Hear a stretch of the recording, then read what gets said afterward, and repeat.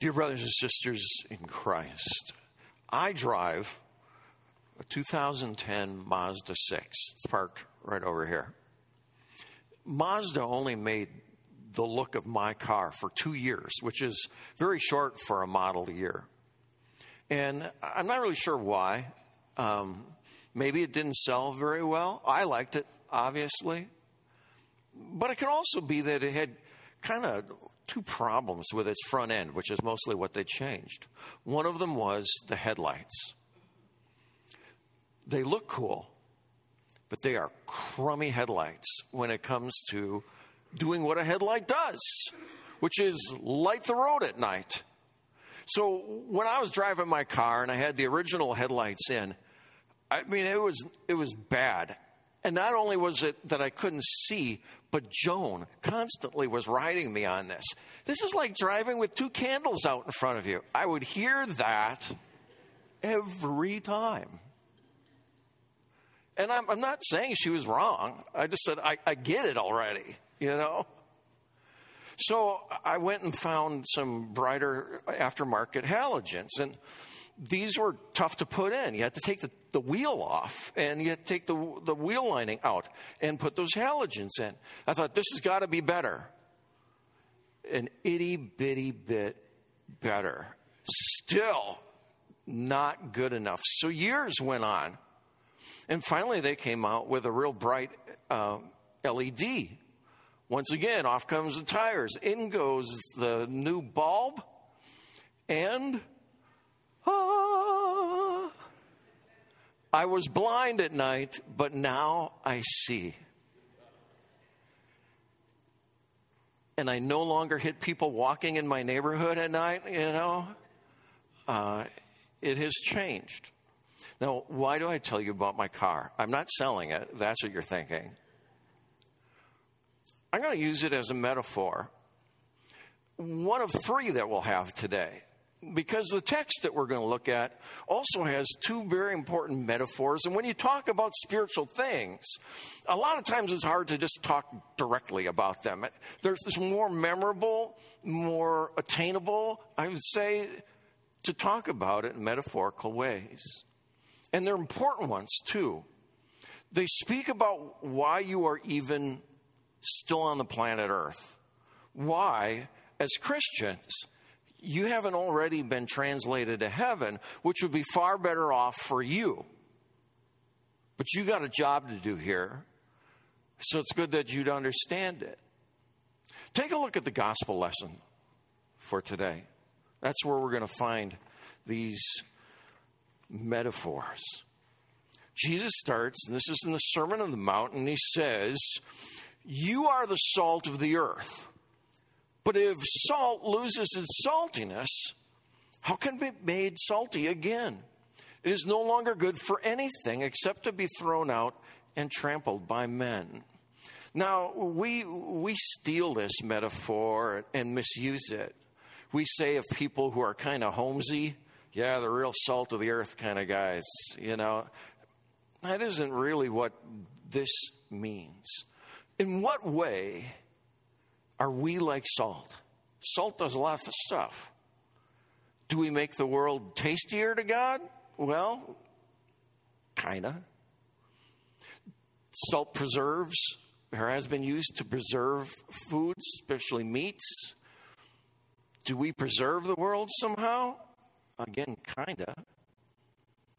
This week, we probably used it to melt ice. Are we ice melters? No, not at all. But there is another use for salt that you may not be aware of. The Jewish people, when they brought an offering to God that was meant to be just a thank you offering, it wasn't an offering that you gave because of your sins. It was an offering to praise God. It would be a grain offering. And in the grain offering, they would mix salt. Now, the idea wasn't so that God could eat it like a bag of sunflower seeds or something like that. It had its own metaphorical meaning. In Jewish culture, salt represents righteousness or holiness. They have the same thing for sin. It's yeast in this case, representing sin. And so it was kind of a way of saying this: I bring you a sacrificial offering to thank you, but I realize that it isn't of that much value to you. It needs something. It needs added righteousness. You are, or can be anyway, the added righteousness that our society needs. In two ways, really. When you live as a disciple of Jesus should live, when you show mercy to people, when you express love to people, when you encourage people, when you hold a high moral standard, that impacts other people in a positive way. It makes society work better. But the bigger way is this: you make it tolerable to God. God in his righteousness is very offended by a lot of human ways. And how Americans conduct themselves.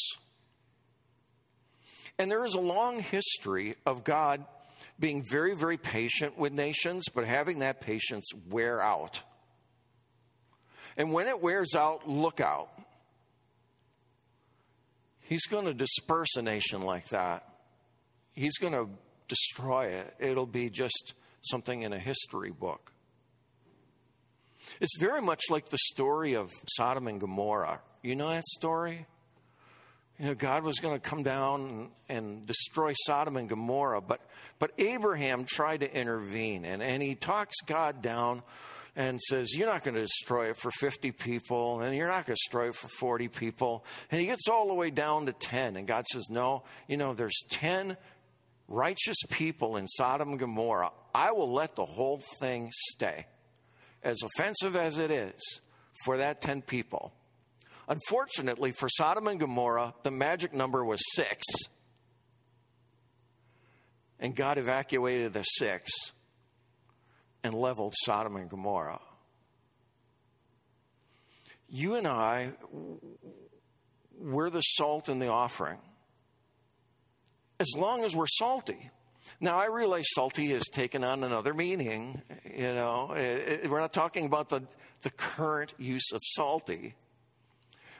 We're talking about you living righteously, even if it makes you very, very different than the rest of the people in our society. You're not doing it to seem self-righteous.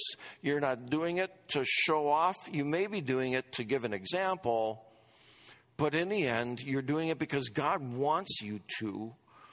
And if you lose that saltiness, what good are you for this task? That's his point. Now, he asks a rhetorical question here. If salt loses its saltiness, how can it be made salty again? And you would swear that the answer here is going to be, well, it can't. But actually, if salt became contaminated and lost its saltiness, you can go through chemical processes and make it salty again. So that's a yes. And can you do that with humans or Christians who have lost their saltiness? Yes. They can repent and they can live again as they know God wants them to. And even this is true if a person falls away from faith altogether. They completely lost their connection to Christ. Think about the prodigal son. The prodigal son is a person who walked away.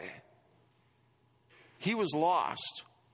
And yet somehow he comes back. He's brought back to repentance.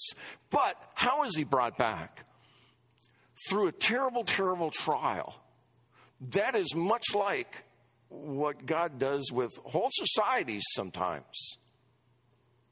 So you don't want society to have to go through that, and you certainly don't want yourself to go through that. Your role is to be salt. Then there's another one. You are the light of the world. A city on a hill cannot be hidden. Neither do people light a lamp or put it under a bowl. Instead, they put it on its stand so that it gives light to everyone in the house. In the same way, let your light shine before men that they may see your good deeds and praise your Father in heaven. Now, light is used as a metaphor quite frequently in Scripture. It's kind of got a range of meaning. It goes all the way from representing the truth about God to representing the goodness of God.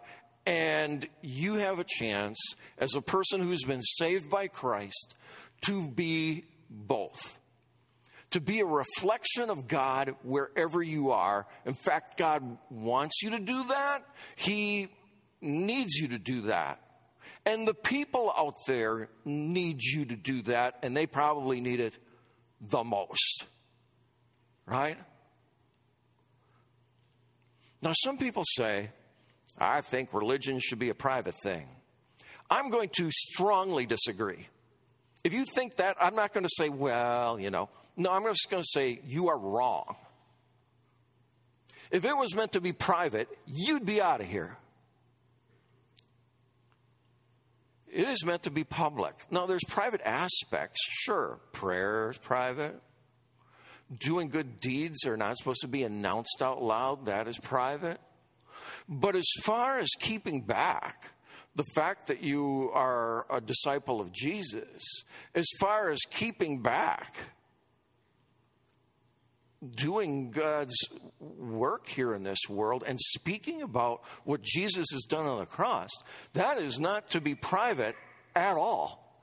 It's going to be hopefully as public as God makes it possible to be public. And the two other readings that we had today give you some great ideas as to how that can be true. And in Isaiah 58, our Old Testament reading, it gives like a running list of what God would like if you want your light to be actions. Now, he starts off, if you look at Isaiah 58, telling us what he doesn't want, what he's not interested in. And that's putting it lightly. What he's offended by, that's more like it. He doesn't want religious actions, like even coming to church, if it's just going to be a facade. If tomorrow you're going to go back and abuse your family or take advantage of workers or take advantage of employers or whatever, where there's this big hypocritical gap, God is not interested. However, he does have some ideas of, and he puts it in terms of a fast here, but these are the kinds of things that he's interested in. He says, is not this the kind of fasting I've chosen, in verse 6, to loose the chains of injustice and untie the cords of the yoke, to set the oppressed free and to break every yoke? Throughout the Old Testament, the topic of justice is huge. And where we have the opportunity to do something about that, we should. What kind of injustice? Every kind of injustice. Is abortion an injustice to the unborn? Indeed it is. And that's very much on our radar. But because of the unfortunate and, to me, very annoying political divide in our country, we sometimes overlook other forms of injustice that God does care about. Does he care about people being hurt by the police? Yeah. Now, he's supportive of police if they do their job, but if we got a situation like we had in Memphis a past week, that's injustice. You shouldn't get beaten to death for a traffic stop, ever. How about abusive workers? That should never happen. Not anywhere especially not in our country. What about stuff outside of our country? Not our job? Not necessarily so. We need to look at people's lives and look for ways that they are hurt. They are treated by injustice. And if we can intervene in any way, including down to prayer, then that is what God says he's interested in. He says more. Is it not to share your food with the hungry and to provide the poor wanderer with shelter? And when you see the naked, to clothe them? You know, we got this blossoming problem of homelessness. Now, do people who find themselves homeless, are they often somewhat accountable themselves? Yeah, in a lot of cases I find that they are. Is that a reason to not do anything for them? No. There's a guy I've been trying to help using our alms resources. There are plenty of reasons for me to kick him to the curb. There really is. He has made a host of stupid decisions, offensive decisions, yet he's a human being. So you got to try to do what you can. And then he says also, to not turn away from your own flesh and blood. The old phrase, charity begins at home, is a godly thing. You know, you can't be out there caring for the homeless and fighting injustice and neglecting your kids. No, you got to take care of your kids, and then with whatever resources more you got, you get your handle out there. That's light in action. And you might say, well, light in action's got to be the most important thing. Well, only in urgent sense, only in the short term is that true. Because God's got some bigger problem to deal with, and that's eternity. Hunger, injustice, any of those things, they're all going to be gone when Jesus comes again. And none of it's going to matter when we leave this earth. But certainly having atonement for your sins so that you can stand before God matters a lot. And so being light in word cannot be neglected. And you can't just pass it off to others. You are in unique spots. You have relationships that I don't have. So it falls on all of us. And our epistle talks about the fact that God's plan of salvation through Jesus, that he's going to pay for the whole sins of the world. He's going to keep the law himself. He's going to take care of that by dying on the cross. And now there is a promise held out to everybody, anybody who will believe it. That really matters. It was a mystery in the past because God had to keep it somewhat foggy for an enemy's sake. But now it's all out there, and it needs to get out there. So my question to you is this: how should Redeemer take care of being salt and light? And I'm talking about us as individuals in every place that we go, and us as a group who are intersecting each other by being a part of this church. How should we do that? It starts with personal, humble saltiness, obedience to God. We need to be different than the world, and that should be fine. But then it spills out, and you need to think about the circles of influence that you have. And they are actually bigger than probably what you often think. I did this again for myself, looking at the people I have influence over that are not just people from the congregation. And I realized I got way more to do than I thought I did. So you think about your family and your friends, and you ask yourself which of them probably are not connected to Christ, are not showing a connection to Christ. Somehow you might be a light source for them, and you might be the light source for them. The only one, at least for the moment. You think about your coworkers or the kids you go to school with, that's the case. Or the adults you go to school with, if that's the case. What kind of relationship do you have there? Could it possibly be that God needs you to bring up a conversation, to be bold enough, to care enough, to just get the information about Jesus' life and Jesus' purpose? That's all you have to do. You don't have to beat every objection they have to it. You can't create faith. God does that.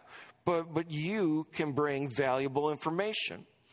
Do you live next door to anybody, or are you like thousands of miles from anybody else? I mean, I got neighbors. Do I know them all? I don't. Have I spoken to all of them about Jesus? I haven't. But we all should. And then there's other people in our life, you know, the ones that we intersect once in a while. If you care about them, then bring them light. And we together can connect to a broader circle than that, and we can interconnect. You know, a lot of you, me too. You know, we're kind of fearful about doing stuff like this. There's a social taboo about it. And we wonder if we're going to say the right thing or do the right thing. So sometimes the easiest thing is just to invite people. And the goal isn't to grow the church so much. I mean, that'd be great if it happened. But the goal is eternal life for a person. That's what's the goal. So it is not a small thing. So if we can connect with each other and connect with our neighbors, our family, our friends, our coworkers in ways that will help them come closer to Christ, what God can use to bring them to Christ, then we should do it. We should make every opportunity we can make. We should take advantage of every opportunity we have. And oddly enough, you and I, we live at a time and a place where we can readily have impact way far away from us, across the planet, via the internet,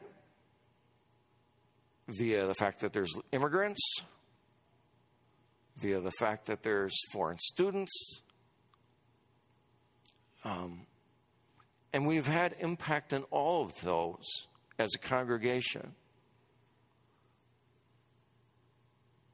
I just want to have more.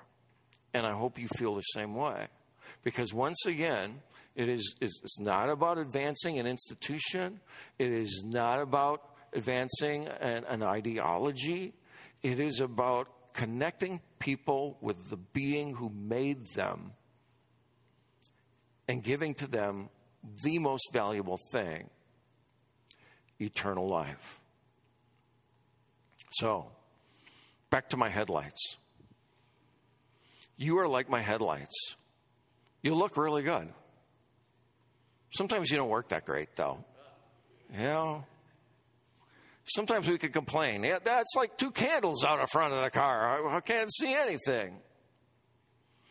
So maybe you need a little brighter bulb on the inside, a little stronger conviction about what we are all doing. And we may change the bulb on you, as hard as that can be sometimes, but is still not bright enough. So we got to get to the really bright bulb. And to push this metaphor a little bit further, if you have a car, you will notice that your headlights are not made of glass. They are made of plastic, unless you're driving something from the 50s. And those plastic ones are nice, except they fog up, right? If I go out and look at your headlights right now, are they clear or do they look like toenail fungus? So that kind of be also metaphorically. When we let the concerns of this world build up on us, then we just become this clouded headlight that isn't much of use at all. It's kind of gross, actually. But that can be fixed. It can be fixed really fast. But it doesn't stay fixed unless you take care of it. So we want to address the things that keep us back from the gospel, from spreading the gospel, whether it be fear or lack of love or prejudice or whatever it all is. It needs to come off. And that, by the way, is one way you can get your headlights clear. Spray off on it and rub it. Gone in a second. So remember those two things. What you're here for. You are here to be salt. You are here to be light. In Jesus' name, amen.